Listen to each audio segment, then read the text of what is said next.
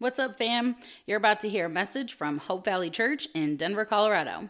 We are a new, Christ-centered, Spirit-empowered, socially responsible church and campus ministry in Denver, Colorado.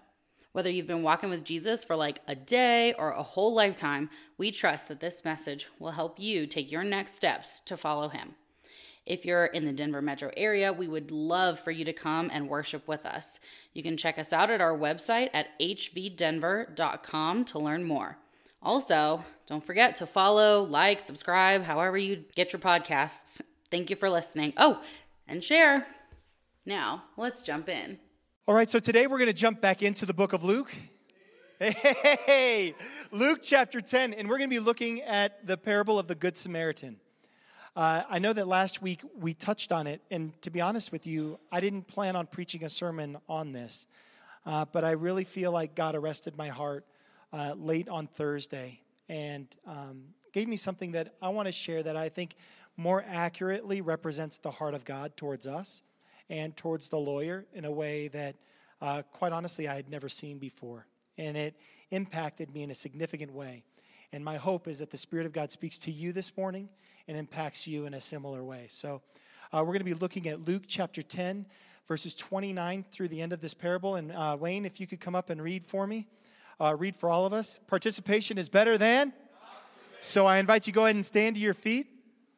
It's roughly 9 verses, so you don't have to read along. Wayne will read all of this, but you can read aloud if you'd like as well. The man wanted to justify his actions, so he asked Jesus, "And who is my neighbor?" Jesus replied with a story. A Jewish man was traveling from Jerusalem down to Jericho, and he was attacked by bandits. They stripped him of his clothes, beat him up, and left him half dead beside the road. By chance, a priest came along, but when he saw the man lying there, he crossed to the other side of the road and passed him by. A temple assistant walked over and looked at him lying there, but he also passed by on the other side. Then a despised Samaritan came along, and when he saw the man, he felt compassion for him. Going over to him, the Samaritan soothed his wounds with olive oil and wine and bandaged them. Then he put the man on his own donkey and took him to an inn where he took care of him. The next day he handed the innkeeper 2 silver coins, telling him, "Take care of this man. If his bill runs higher than this, I'll pay you the next time I'm here." Now, which of these 3 would you say was a neighbor to the man who was attacked by bandits? Jesus asked. The man replied, "The one who showed him mercy." Then Jesus said, "Yes, now go and do the same."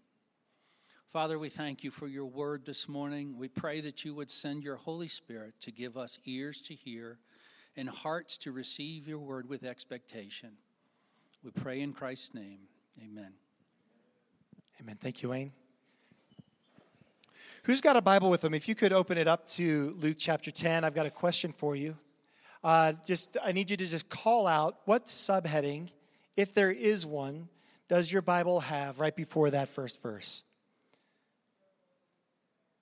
The parable of the Good Samaritan. Anybody else have something different?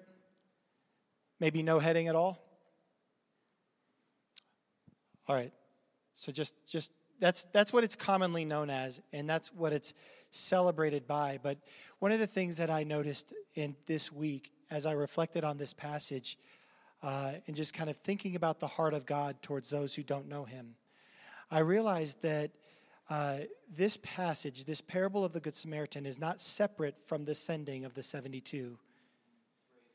That we create these separations in Scripture that make us think that the ministry of Jesus was fully disjointed and it was a series of separate things that were taking place. But the reality is the subheadings in our Bible didn't exist until the 16th century, or actually after the 16th century.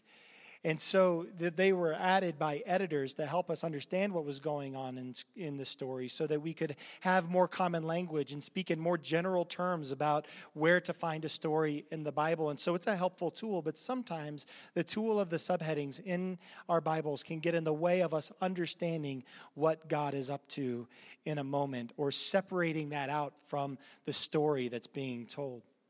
If your Bible has the parable of the Good Samaritan listed specifically, you probably also have Mary and Martha separated as well, because that's oftentimes the story. But Luke is actually trying to help us see a continuous theme of serving Jesus. And what does it look like to serve Jesus? And what does it look like to be served by Jesus at the same time?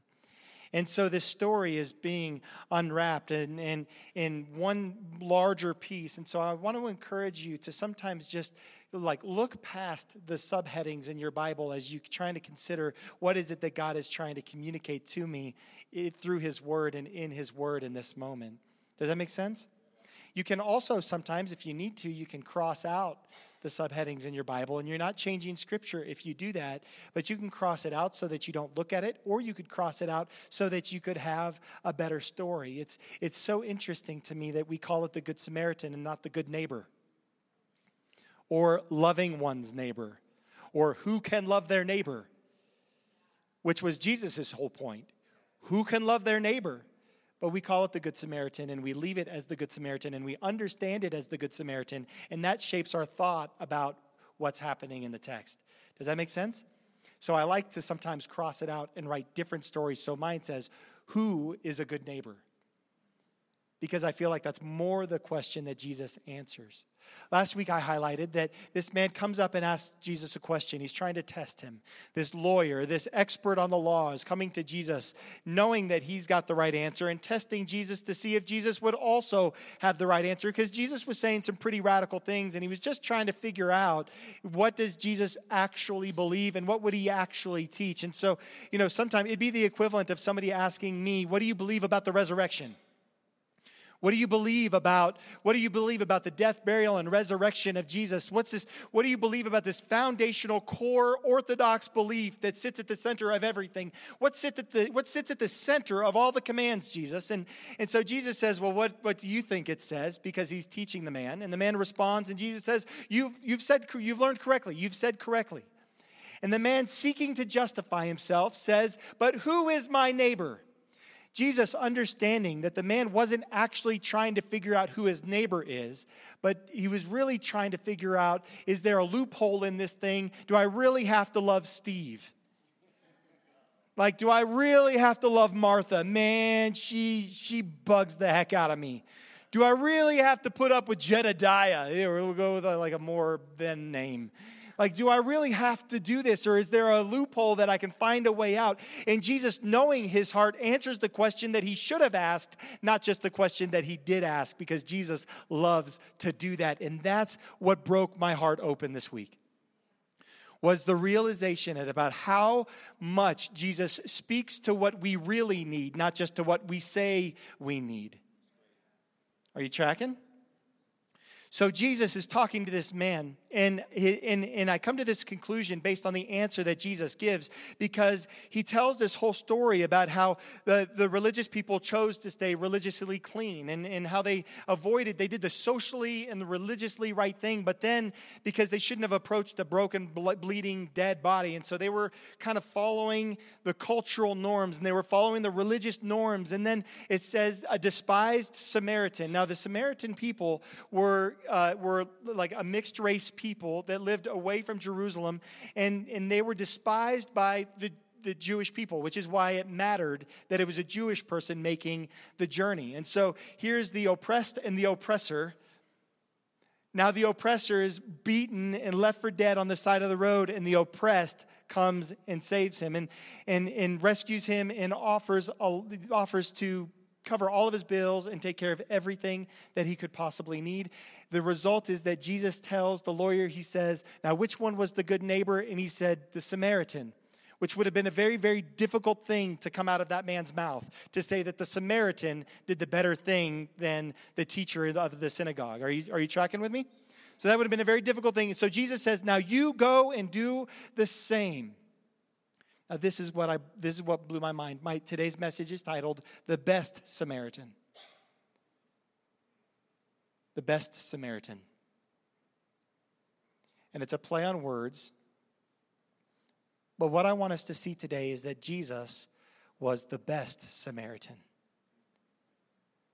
Because in sharing this parable with the lawyer, Jesus was living out exactly the substance of the parable. In sharing the parable of the Good Samaritan, Jesus was actively living out in the presence of those who were listening the essence of the parable of the Good Samaritan. Let me explain. If somebody walked up to you and called into question your honesty, your integrity, your work ethic, your devotion to Jesus, your love for God, if somebody came up and called those things into question, how would you respond? Probably not great. Right? You could say it. You could say it. Not great. Punch him in the throat. There we go. Now we're making progress. Now we're getting honest. So the creator of the universe, from whose breath came all of creation, from whose spoken word everything that is, has become, and is sustained and is moving towards, is now being questioned by somebody who's the expert on the law, not understanding who he's talking to. And so he tests Jesus, and he's like, do you happen to know what the law is? Because I do. And Jesus is like, the law came from me. It came from my heart. Let me describe to you something that'll make sense to you. But instead of ridiculing this man, now see, let me say it this way. Instead of ridiculing this man, Jesus chooses to minister to the man. Instead of accusing the man, Jesus ministers to the man. Instead of mocking the man for his ignorance, Jesus instead paints a picture in this guy's heart and mind and invites him back into the work that he's participating in the first place. Are you tracking? Jesus is being the best Samaritan. He's not a Samaritan. Got it. The colloquial term Samaritan, as we understand it, a neighbor. Jesus is being the best neighbor to this man by slowing down and loving him and showing him a different way. Sometimes we like to think that Jesus, in his crusade to rescue the oppressed, had nothing but violence for the oppressor. Sometimes we think that, and certainly there's judgment that comes to those who are in an oppressor position. Sometimes we think that Jesus, his ministry was built only to take down the Pharisees and the scribes and the Sadducees and to take down all these religious kind of groups of people. He was coming after the pastors. He was coming after organized religion. He was coming after all these things. He was tearing all of these things down. But in this parable and in this moment, we actually see a different picture. And the reason I'm taking time to belabor this today is because I feel like last week I might not have painted a clear enough picture of God's heart for all people. God's desire for all people to hear and respond to the gospel and surrender. Because sometimes we can make it look like Jesus just hates everybody who has some religious background. But the reality is the scribes and the Pharisees are so much more like us than we're comfortable to acknowledge. And so this isn't just good news for the other people. This isn't just good news for the religious person who you're thinking of, because I know that you were thinking of somebody. I would have you call it out, but I don't want to put anybody's business out there. But as I talk about the religious rulers who Jesus would be so angry at, who Jesus would withhold his kindness from, maybe the equivalent of the lawyer is Pastor Andrew.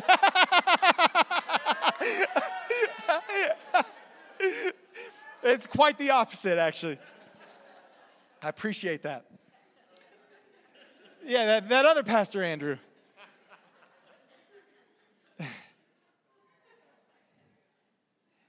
They're the people we love to hate. And we would love to hate the lawyer, and all Jesus does is show up to this man and show him a better way, thereby fulfilling the parable that he's teaching them. Is it helping you as much as it helps me to realize the enormity of God's love and his commitment to the mission? There was not like the thing that he talked about separate from the thing that he did. There was not an ethic that he held that was separate from his behavior. There was not a desire for humanity that was separate from the life that he walked out every single day. It's not like he had a really good idea that he struggled to live up to, and he wanted everybody else to struggle to live up to a thing. Instead, what he talked about was exactly what he was doing. And sometimes specifically to the people that he was talking to. I love to think that the people in the crowd who were hearing him talk about this, that maybe one of them had a brother who had been beaten and walked past. I like to think that as Jesus was ministering to this crowd, that there was perhaps a teacher in the synagogue, that as much as they were parables for our benefit, means a story, a spiritual story, as much as it was a story that Jesus was creating and these people didn't exist, I love to think that Jesus, knowing the hearts of the people around him, knew exactly that even though this story didn't happen the way that he told it to happen, it was happening in the hearts of the people he was talking to every single day. That every single day, the people in the group who were listening would have walked past the lame. They'd walk past the broken. They'd walk past the desperate. They'd walk past the longing and the needy. They just walk past it in their hearts. And Jesus is like, let's deal with this hard issue, not just for the lawyer, but for the benefit of all of us who are here right now. Jesus made a pattern of this in his ministry. Jesus sees the real issue, and then he fills the gap. Jesus sees the real issue, and he fills the gap. The lawyer brought up this question, trying to make the issue about this, but Jesus saw the real issue and filled the gap and said, and with such great mercy. Like if he had come to me, if I was being tested like that, I'd be like, man, you're a fool. Like just like that. No, like you're a fool. Like I've ever said that ever. But it'd be like, man, this is such a foolish question. Why are we even talking about this? Why are you coming at me anyway? But Jesus is like, no, there's a way for you to love your neighbor. Let me show you the way to love your neighbor. And I think he was encouraging the brokenhearted position of the Pharisee or of the lawyer, because I believe that the lawyer asked the question. He sought to justify himself because he saw the gap between what Jesus was asking for and demanding and what he was able to bring to the table. And so he says, hey, this is all good news. He's like, I got some news for you. If even a Samaritan can fulfill the law, not knowing me and having busted up religion and having kind of a confused idea of what it means to be Jewish or religious or Christian, if they have a busted idea of what it means to be righteous before God and they can do well, I got good news for you. You understand the law, you can do even better, even in your brokenness, even in your limit. He was ministering to this man and showing him that the gap wasn't impossible. He was closing the gap with this revelation. In Mark chapter 9, you see the story of a man whose son is dying. His son is dying. And he's like, can you heal my son, Jesus? And this discourse takes some moment. And Jesus said, do you want me to do this for you? And they said, I believe. Help my unbelief. Even in saying that he believed, his statement of belief revealed the gap where he didn't believe, and he didn't even know that he could ask with integrity because he was broken in himself. And I believe that's where some of us are today. So maybe your gap is not the lawyer's gap, but maybe your gap is the Father's gap. That in the same breath as you say, I believe, you have this haunting voice that says, I don't believe. But this man chose a position of humility. Instead of seeking to justify his position, instead of trying to pretend like he had enough faith, because that wouldn't do any good, because Jesus knows his heart. Jesus knows his thoughts. Jesus knows his purpose from the beginning to the end. There's no surprise there. So why front with Jesus? Why fake with him? So this man says, I believe, help my unbelief. They're both present in my life. And he chose a place of humility, and the grace of God appeared to him, and he healed his son and healed the Father's heart in the process as well. In John chapter 20, one of my favorite places in all of Scripture, we meet a man called Doubting Thomas. And I talk about Doubting Thomas a lot because in my Bible, I crossed it out and I wrote Believing Thomas. There's something about the way we relate to people according to their past life that's destructive for them and for the kingdom and for our witness to the whole world. Because Thomas doesn't doubt anymore. In fact, all the disciples doubted. They were all like, it's over. Like, that was a good run, good 3-year run. He did better than most revolutionaries to make it 3 years. That's pretty good. How did he avoid Jerusalem so long? How did he avoid Rome for so long that we made it 3 good years? Remember back when we were changing the world with Jesus for those 3 years? You know, they're just sitting there eating fish and, you know, just eating their bread and just, man, that was a good time, wasn't it? Didn't work out the way we thought it did. Did it, Andrew? We really thought that was going to be different. He's dead. Nobody believed that he was risen from the dead. So we ought to be forgiving of Thomas for his lack of faith in this moment. So Thomas says, I need some help. I got a gap. I got a gap, Jesus. I see you here in front of me. I see you there. But I also saw you dead. Like all the way dead. Like so dead, the body was done bleeding dead. So dead, he was buried in a tomb dead. So dead, the only expectation for his body is that it would have stunk at this point. Jesus, I got a gap. Unless I can put my hands in it, I won't even know. And Jesus says, you believe because you've seen, but blessed are those who have not seen and still believe. And so we're like, see, Thomas is an idiot. No, Thomas is the hero. Thomas, the father in the story, they reveal to us what to do when we come upon a gap. God, I believe that you'll save me. I don't believe that you'll save me. God, I want to believe, but I need to touch you. I need to investigate. I need to seek out some more information. I want to believe that you rose from the dead. If you or somebody you know struggles with, can I trust Jesus? Let's study the resurrection. Let's go in and look. Let's investigate like Thomas did. Acknowledge the gap. Choose a place of humility.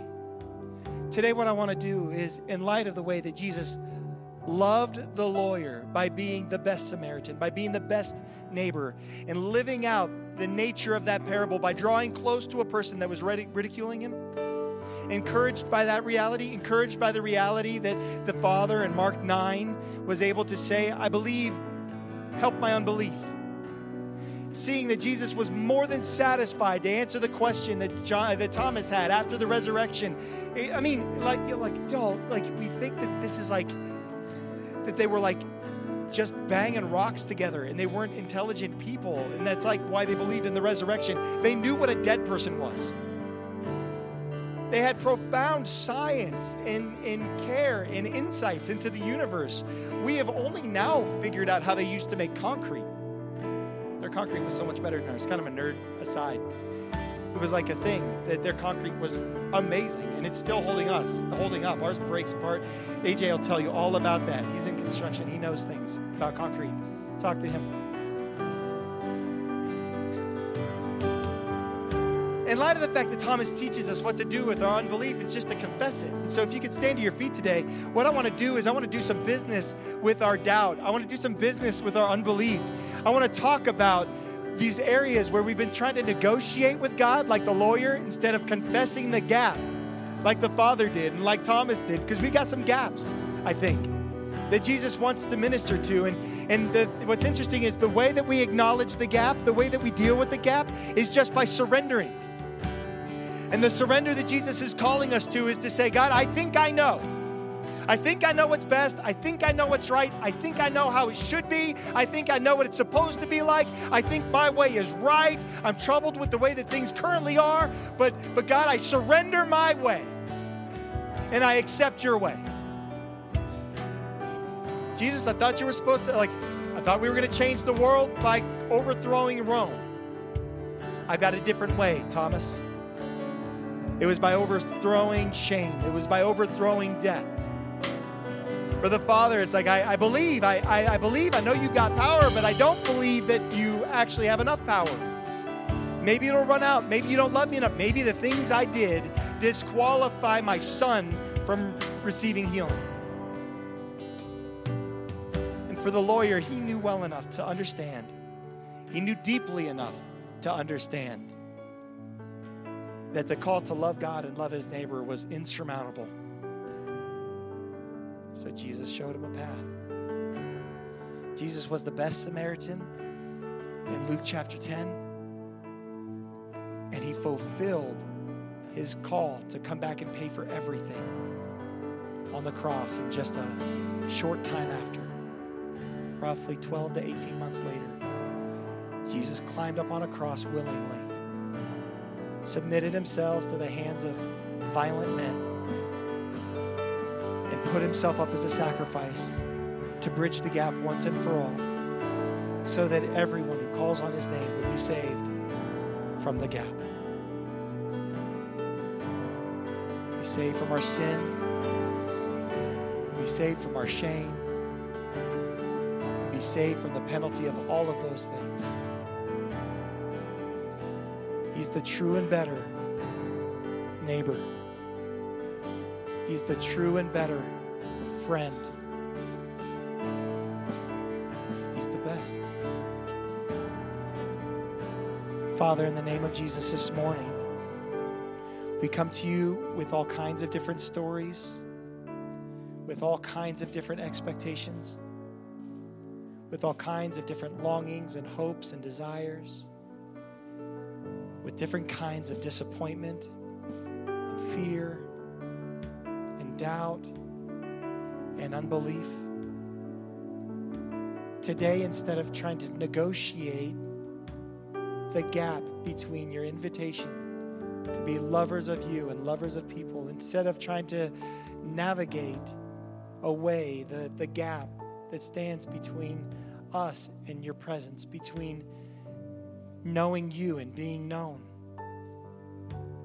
we choose to name our doubt. We choose to name our unbelief. We confess our struggles. And we ask, God, that as we surrender the way that seems right to us, we ask that you would fill the gap.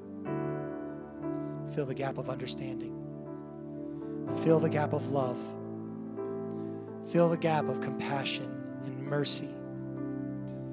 Fill the gap of healing.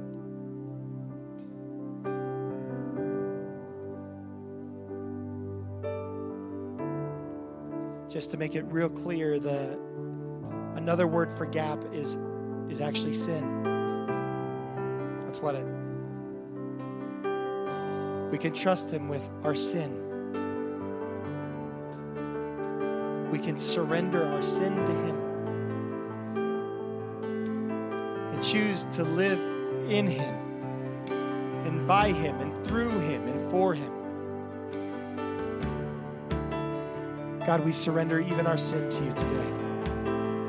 We surrender the sin that we despise and we're embarrassed by. We even surrender the sin that we love and we embrace and we don't even hate yet. We surrender in Jesus' name.